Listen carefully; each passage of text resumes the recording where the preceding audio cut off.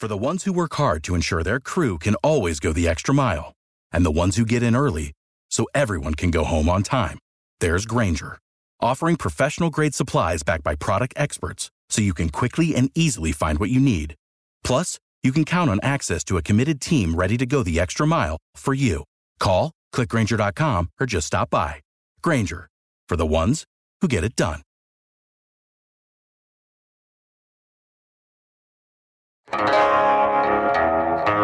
And if you remember later during episode 2 of season 4, Jamie is looking to buy that house, and his real dad tells him, "Son, it's time to start growing your own shadow." I mean, that's just good fatherly advice, isn't it? We're 2 weeks into the 4th season of Yellowstone, and we know everything and nothing. I'm Addison Hager, and this is your one courtesy spoiler alert. If you're not through episode 3, I won't be mad if you come back later. John Dutton learned that a man named Riggins ordered the attacks on him, but the problem is, no one knows Riggins. Billy Dukes is on hand to explain why Jimmy's plotline is essential, if Monica will leave Casey, and why everyone is wrong about one specific character. But first, if you're a fan of Yellowstone and looking forward to the spin-off 1883, tap follow on Spotify or Apple Podcast, and leave a rating or review if applicable. We're also looking for your questions and comments at staff@tasteofcountry.com. At the end of today's episode, we'll address 3 questions that shaped how we viewed what happened. This is episode number 2 of Dutton Rules, a podcast focused on Yellowstone and 1883. And just like last week, I promise not to let you get buried if you're new to the television dynasty. All questions are good questions. I'm the novice, Billy's the nerd, so let's bring him right now.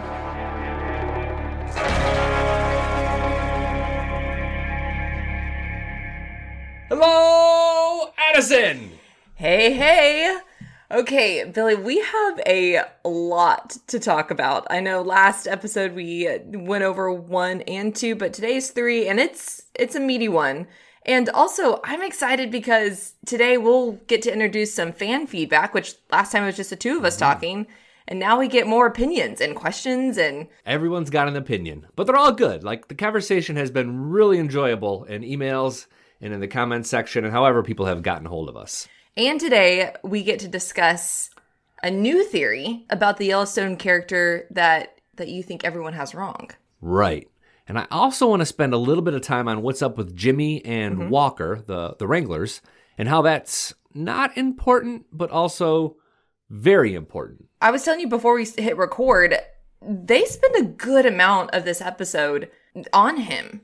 Yeah, they're well featured throughout this, and I think they're kind of setting up something big, but it might not be pertinent to what happens throughout the rest of season 4. Mm-hmm. And just real quick to something that I kind of questioned in the beginning, and maybe some fans might as well. So Casey and them, they're livestock agents. Can they just go around killing, like when they were going after the militia in the beginning? I'm like, is this even legal? To just go around killing them like that? Please clarify this, Billy. Can they just go around killing people? Right. I was like, I really don't think is this legal? I'm assuming no. Yeah, I think they are running a little bit of an old West kind of system up there. I mean, it's a little bit like that rattlesnake from episode 1 that kills Rourke. Right. Like, in reality, a rattlesnake wouldn't kill someone as quickly as it killed Rourke. Right. And people have kind of caught on to that. So I think they're stretching the boundaries or the capabilities of the livestock agency. You'll see that they worked a lot with SWAT, though, during those opening raids. Yes. So he was just a part of it. And they had kind of just cause for all the killings that happened during those opening frames. People were either going for a gun or trying to get away. They might have been pretty quick with the trigger, but I think probably it's one of those things where no one's going to rat them out because there was no witnesses outside of the law enforcement that were there. Right. Okay, gotcha. Yeah, that was just something that kind of stuck out in the beginning of like, okay, how realistic is this? Yeah. Well, I mean, that's been kind of the theme throughout the first 3 seasons, too. Like, the livestock agency, they run pretty free and loose with the rules. Like, amen. I'm like, who are you? Yeah, they seem to be the baddest men in town, and I don't really think that's the case. No, I don't think so. Not out here in Texas. Yeah, whoever the livestock commissioner is currently in Montana is getting a little bit of a bad name. Or people are scared, terrified of him or her. Right. Maybe he should be on the podcast. Yeah. Ooh, I like that. You're welcome. That one's free. Episode 3 was pretty sublime until the very end. I don't know if we want to touch there first or if we want to... Yeah, I do want to get to the end, but there is sort of this poetry that happens at the beginning of episodes. We heard the masculine tones of Coulter Wall as all the gunshots and screaming was happening during the SWAT. Mm-hmm. And every episode is almost like that. It starts with all this beautiful nature surrounding the Yellowstone Dutton Ranch. And then after a couple of minutes, you get to the violence and the drama and some of the heavy-handed stuff that happens. It always opens with the open fields, horses, and even the first episode with the bombing and all the above, it goes silent for a little bit, which I feel like it probably emotionally and mentally prepares you for, to not breathe the rest of the 45 minutes. But yeah, it looks serene, and then boom. Then the killing starts. And then the killing starts. Where do you want to start today? Let's start, you touched on it a little bit, but I say let's dive right in and talk about Jimmy, Walker, and the 4-6's ranch and how, this episode spent. So like you said, we probably won't be seeing them, the rest of the season, but we spend so much time. I'm assuming that's to set up for potentially a different, A new spinoff. Thank you. A new yes. series. Yes. Yeah. And that's confirmed. It was confirmed earlier this year. The 4-6's ranch, or a spinoff based on that. I can't recall the title or even if they've settled on the title. Sometimes titles change too. Originally 1883, the Tim McGraw prequel. Originally that was called Why 1883, and they changed it to just 1883 kind of recently. But that's where I believe we're heading here. And some people in the comments and some of the feedback we've gotten agree with me, and I think you too, that the Jimmy Mia situation was a little bit of a wet blanket on an otherwise sort of exciting series. I feel like they're probably going away for a while, literally and figuratively. Jimmy gets in the truck to go with Travis, who's played by Taylor Sheridan, and they go to Texas. They go to that ranch. Mm-hmm. We find out that Walker used to work on that ranch. And in doing a little bit of research, I found out that Walker is also going to be a part of this new series that's coming up, the next Taylor Sheridan. He's building a franchise here with 1883, Yellowstone, and then the 4-6's. Jimmy, the actor who plays Jimmy, is going to be on that show, and then Ryan Bingham, who plays Walker, is also going to be a part of that show. I don't know what happens there. It's not only a great cattle ranch known for the having the best horses, they had oil on that land as well, and that helped them sort of subsidize a lot of what they do and fend off anybody who's trying to develop that land. Earlier this year, Taylor Sheridan bought that property. He led a group of investors and paid like $341 million. He was probably just the face of it. I don't think he has that kind of money yet. And they bought the whole 4-6's ranch, presumably, so they could kind of shoot this show on the cheap and then, take advantage of the oil and all the other benefits that come with it. He's brilliant. I mean, he's creating this little empire, if you will. And the show's doing well. You have to be able to build on that momentum, and he has done that. But, what do you think the pivot is then to come into this season 4? Do you think the pivot is you're now kind of getting other viewers because of 1883, almost like country fans who are going, I love Tim McGraw, Faith Hill, never seen Yellowstone, but heck, why not? To me, they're spending a lot of time setting up these other series. They set up 1883 in episode 1, and now they're setting up the 4-6's, which we don't even really have any hard details on what that's going to be. I think the action with Jimmy and Walker will come back around because one of John's goals during season 4 is to build this sort of all-world rodeo team and be known for having this great rodeo team and these great horses. And Travis, who is the lead of that, Taylor Sheridan's character, is sort of the head of all of that. So I do think that plot, like Jimmy and Walker may weave back in, like every episode they might kind of come in and out, like a winding road. Mm-hmm. But I don't know, especially Jimmy, I don't know that we'll see a lot of Jimmy and Mia, at least for the next few weeks for sure. And eventually maybe even Walker will go away as well. Yeah. Again. Well, and real quick, before we jump off of Jimmy and Walker and all them, I just want to take a moment at and I've told you this before, Travis's shirt before he gets into, we have to talk about it. You know we have to talk about it. It says, your girlfriend keeps looking at me. Is he wrong? No, he's not. We've also talked about him. He's chef's kiss, as I said. He is a handsome man. Like, I am not going to take my wife to meet that man. I just thought it was interesting. Interesting costume. I'm curious to keep an eye on that to see if that becomes a thing like Beth quotes. You know, we have all these great Beth quotes each episode. I wonder if Travis's t-shirts are going to be kind of their own thing, and soon we'll see those for sale at the merchandise store at Yellowstone's website. Exactly. Whoever's listening right now, you guys also start keeping a tab of, right now we're one. We have one graphic tee. So this episode, we know who actually ordered the attacks. We do, but we really don't. Like, we know the guy's name is Riggins, right? And you only know that if you stopped and really zoomed in on the file that he gets. Here's what happens if you've forgotten, or if you're listening to this podcast having not watched episode 3, which seems like a bit of a mistake, but you do you. Thomas Rainwater and Mo, they hold a guy captive who was the party planner for the attacks. They eventually beat the information out of him, and that guy gives up a name. The guy's name is Riggins, who is in jail currently in state penitentiary. And no one knows who he is. Rainwater, Mo, don't know who he is. John Dutton doesn't know who he is. He's like a big, bald, thuggish-looking jail dude. He kind of looks like some of those white militia guys that we had, the attackers. But as it turns out, he was the one who hired the militia to attack the Duttons. Whether someone or not hired Riggins kind of remains to be seen. But right now, all signs are pointing that Riggins was acting independently, but no one really understands why. So pretty much they gave us a little bit of a nugget and then they left us. Yeah, they totally did. So you kind of have to start asking questions like, who might know Riggins? And there's a lot of people who have done jail time on this show. Walker was in prison for 7 years. Lloyd, who is one of the older Wranglers, we're led to believe that he was in prison for a while.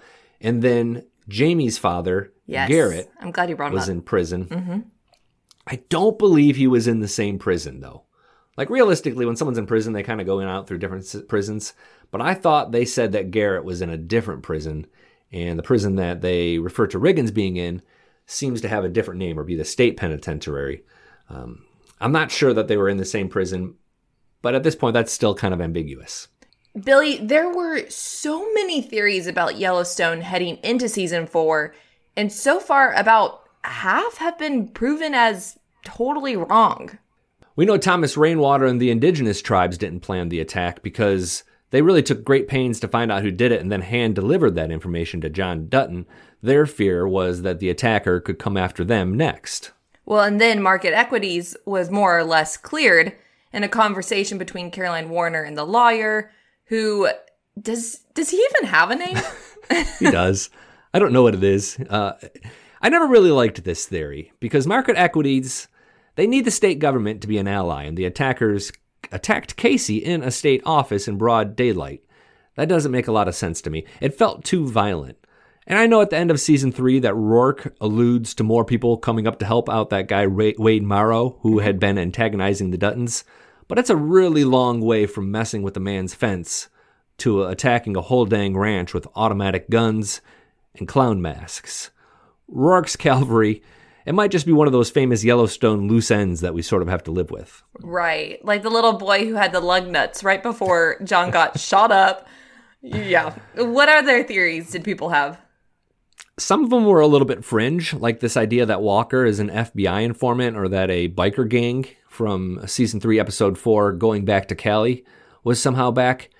I suppose that biker gang theory is still out there, but those dudes seemed like knuckleheads to me. I mean, they just seemed happy to be alive. So that leaves Jamie and his real dad. Yes. And this is who we've gotten all wrong. Jamie, he's proven he's pretty incompetent as a villain. And there's no reason to believe that Jamie's real dad is out there living a life of crime and trying to get his son involved in a murder plot, other than the fact that Jamie was the only one of the Duttons who didn't get shot. But his father seems like a pretty evil dude. They do a really good job of not making him... I mean, Jaime's kind of this clean-cut dude, and then you pivot to his dad, and you're like, ooh, let's put two opposites together. Here we are. You see, Addison, this is where we need to check our perceptions. What has Garrett Randall done that is truly evil? He killed a woman! Okay, he did, but didn't even that have some virtue? I mean, he knew if he didn't kill... Jaime would be living a life of crime, he'd be in jail, he'd be dead, he'd be a drug addict, so he sacrificed himself. He was really pretty grateful for John Dutton and his wife and what they did for Jaime. Grateful. They sent him to Harvard, for Pete's sake. There wasn't any animosity. I think by targeting him, we're showing our cultural bias towards convicted criminals, even those who have done their time. This to me is more about not allowing a man to prove he's rehabilitated. And I'm really struggling with this idea that he spent 40 years in jail plotting his revenge because, really, what did he have to avenge? You know, when we first meet him, the dude's making a pretty honest wage. I mean, you have great points, and I can see, and I can get on board with it. But what about all the talk about kill the king then? Yeah, he told Jaime that Yellowstone wasn't a ranch but an empire. And the way to take an empire is to kill the king. That can easily be viewed as a metaphor in the full context of the conversation, and I'd argue it really would be if Garrett was wearing a suit and a tie instead of tradesman's clothes. Jaime was pretty frustrated at the time that all of his work on Yellowstone was going to be wasted because John Dutton wasn't really doing anything with it. He was looking for some guidance from a father figure, and he couldn't get that from John. Garrett's point of view is not really the most progressive. He's not a Renaissance man, but I don't think it's a threat either. There's a lot of ways to kill a king, like, say, selling his land out from under him, which is what Jaime says he's going to do. And if you remember later, during episode 2 of season 4, Jaime is looking to buy that house, and his real dad tells him, son, it's time to start growing your own shadow. I mean, that's just good fatherly advice, isn't it? I mean, he does need to grow his own shadow. He's a golden retriever of a character. There's nothing but what one might call circumstantial evidence that he wants John Dutton dead. If you ask me, Garrett Randall sounds like the kind of guy I'd like to have beers with. Oh my gosh. Well, first off, I knew that your impersonations were going to come in at some point after the teaser, and here they are. But okay, come on. I'm not letting you off this easy because while I may be the novice to your nerd on this show, I do recall that there is beef between John and Garrett. John told Jaime in season 3, episode 8, The Beating, that he and his wife begged Jaime's birth mom, fearing something like that had happened to her. That's true. Good research there. And a great theory is that somehow John or John's late wife were kin to Jaime's real mom. I think eventually we're going to find out something there. But when Jaime finally showed up at his garage and introduced himself, Garrett didn't recognize him. If he was busy planning an attack that was going to occur days later, he'd have a pretty good idea on the principal characters, wouldn't he? Yes. But you'd have beers with him? Okay, maybe one beer in public. Yeah, there we go. By the way, how have your predictions done so far on Yellowstone? Well, I did insist that Malcolm Beck wasn't dead. That seems to not be the case. You also went all in on the idea that Casey was dead and talking to John as a ghost, which I will say I got pretty hyped about that thought. I got a little excited. A little over the tips of my skis on that theory. But this one, Addison... this one's for real. We'll drink to that. For the ones who work hard to ensure their crew can always go the extra mile, and the ones who get in early so everyone can go home on time, there's Grainger, offering professional-grade supplies backed by product experts so you can quickly and easily find what you need. Plus, you can count on access to a committed team ready to go the extra mile for you. Call, click Grainger.com, or just stop by. Grainger, for the ones who get it done. You're listening to Dutton Rules, a Yellowstone in 1883 podcast. I'm Addison Hager, and Billy Dukes and I are about to focus on key questions heading into episode 4, 5, and 6, plus share an update on 1883 with Tim McGraw and Faith Hill. If you like what you're hearing, let us know with a thumbs up, a positive rating, or just by telling a friend. Okay, back to the show. Quick question about Casey. Why is Casey doing the old man's dirty work? You're talking about Emmett, who's having some neighbor problems. his neighbor has put up a cattle guard? Yes, that is what it's called. It's so the cattle, there's little slats in between, so their hoofs will fall through it if they walk over it. So he doesn't want cattle walking down that road that the cattle are allowed to walk down. So Emmett has to pay a lot of money to transport them, and it's a whole big deal. Emmett is a very influential member of the Livestock Commission. He's a very important character, and at the end of season 3, he and some other of his friends come to Casey and say they want him to run for governor when the next governor's race comes, because the current governor, who John has a little bit of a fling with, is either on her way out of office or she's terming out. I can't recall exactly which it is, but they want Casey to run for governor.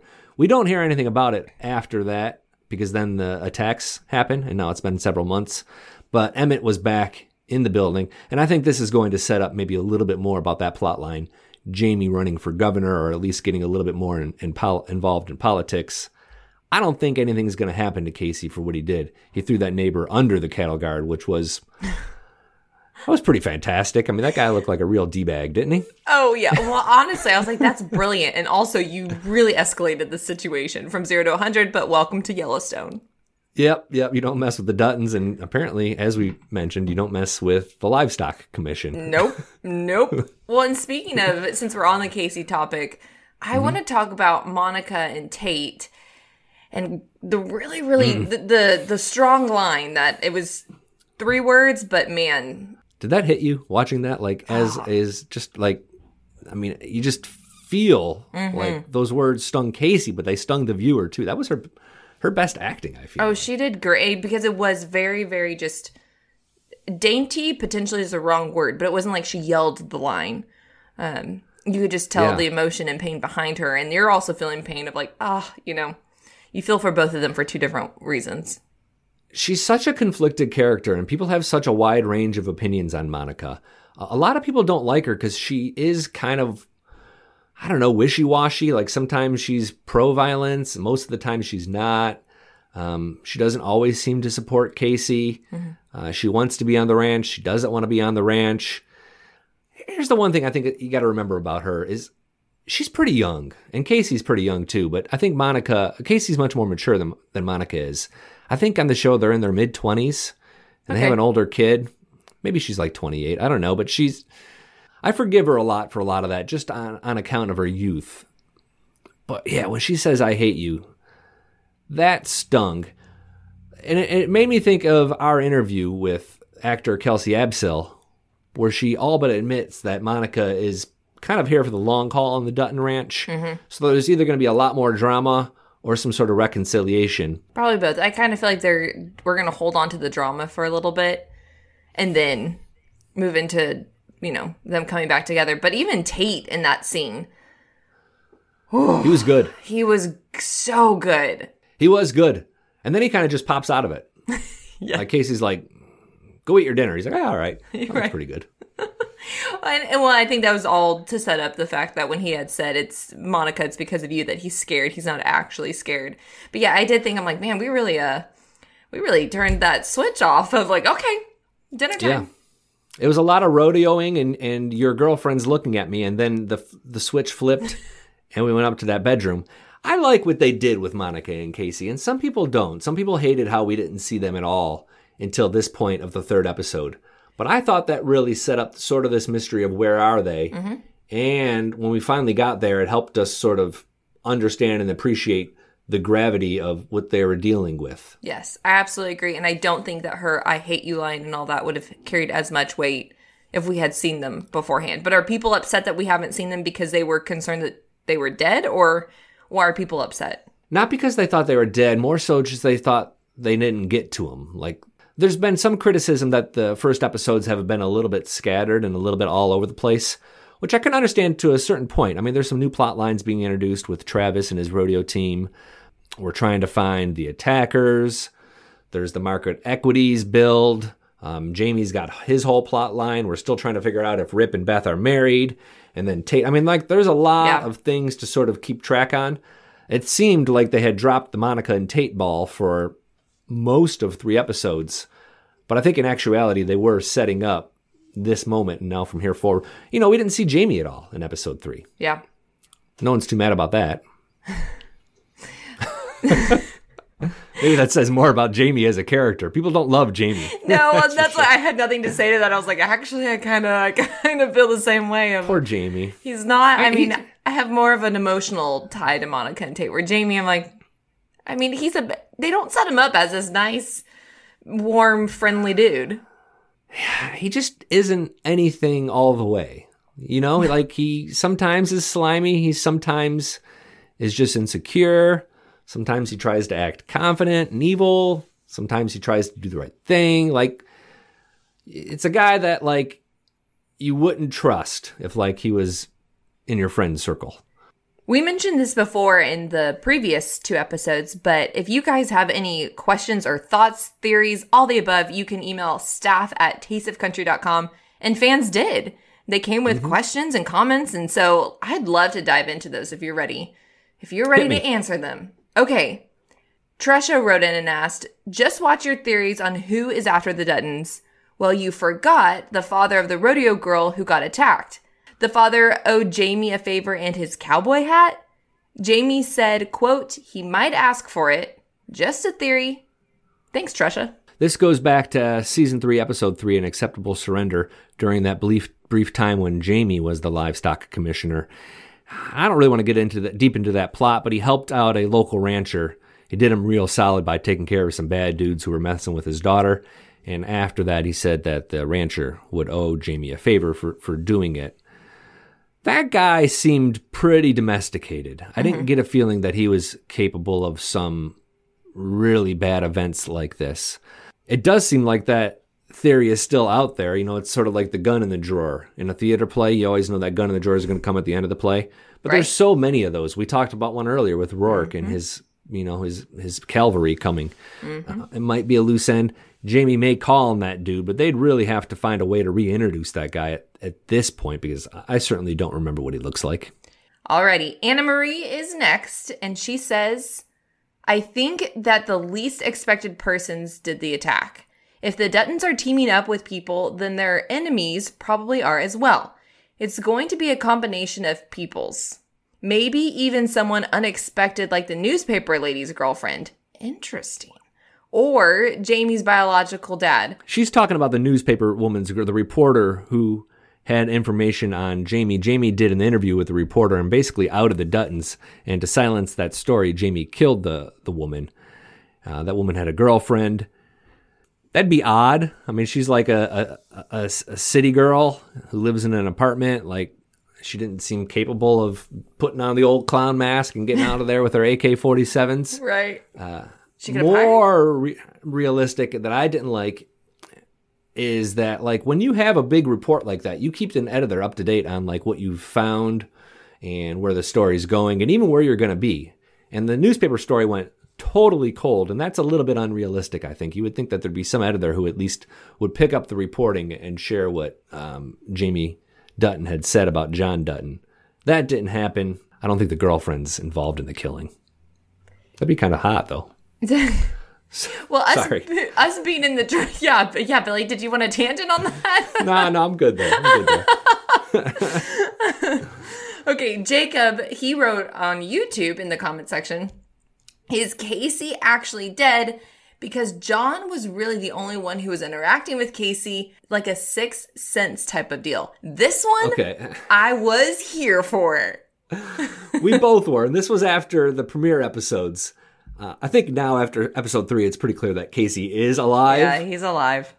And the reason why this theory looked so good is because Casey, like the first time we see him, or can remember seeing him, he kind of comes out of the bushes wearing like that camouflage gear. Mm-hmm. And you could think like, oh, that really is sort of like a spiritual thing that only John saw. Mm-hmm. And then in episode 2, we see him in the mountaintop hot spring. And again, that feels like that could be like a spiritual thing. Mm-hmm. We overlook, though, the conversation that Casey, John, and Rip had about whether or not they could trust Travis, and the fact that before Casey went up to the hot springs, he got in a truck and started driving. So, like, unless this spirit has, like, a spiritual truck, or someone just looked off and saw a truck driving itself, like, the carrot theory kind of crumbled. Again, I think we got a little ahead of ourselves on this one, but it was an exciting time. It was. We did get a little ahead of ourselves, but I will say, even the truck, I could, get to the point where it was like, well, that could even been metaphorical. Like, that might not, or not metaphorical. That could have, that could have not been an actual thing. Like, someone would have looked off in the distance and not have seen a truck. Truck. I'm going way too deep here, but I'm just saying that still could have happened. It was a lot of justifying. Simpler theory, Casey's still alive, and that's where we ended up, I think. All in all. Okay, finally, one person asked what it's called when Travis, the rodeo guy, also the guy who wore the graphic tee, and his friends run and stop a horse. I mean, this is a question for anybody who lives in the city and doesn't know what the heck's going on at the rodeo. I think a lot of people might not have known what cutting was either, which is what Travis is doing on the horse in previous episodes, where they're kind of going back and forth in front of a cattle. What the horse sliding stop thing is part of reining, and reining is an event in the rodeo. That specifically is the sliding stop. The distance matters as they're trying to both slide and kind of continue walking at the same time.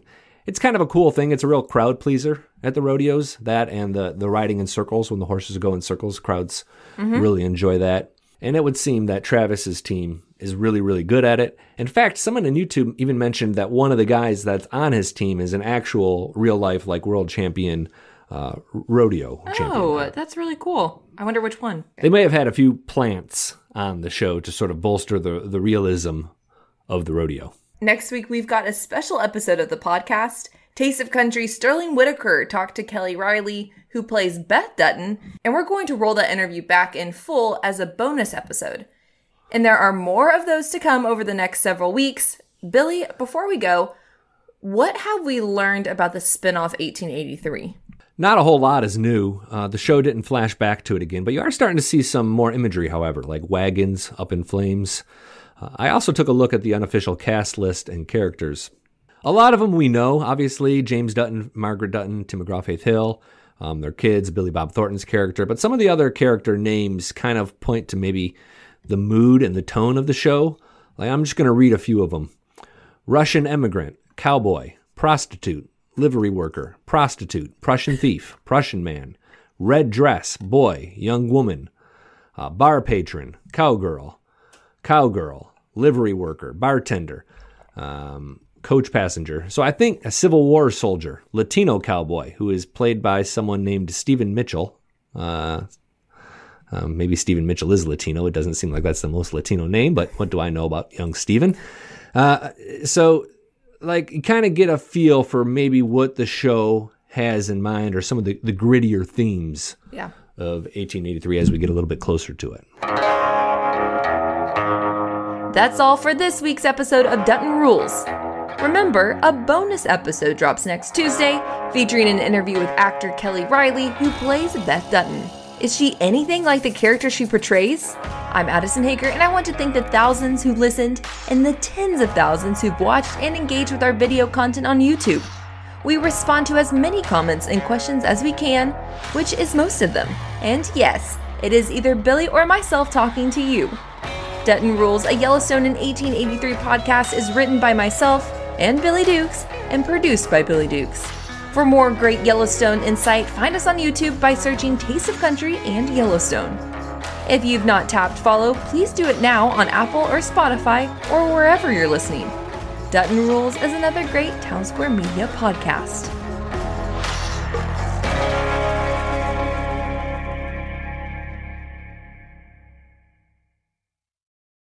Without the ones like you, who work tirelessly to keep things running, everything would suddenly stop. Hospitals, factories, schools, and power plants, they all depend on you. No matter the weather, emergency, or time of day, you're the ones who get it done. At Grainger, we're here for you with professional-grade industrial supplies. Count on real-time product availability and fast delivery. Call, click Grainger.com, or just stop by. Grainger, for the ones who get it done.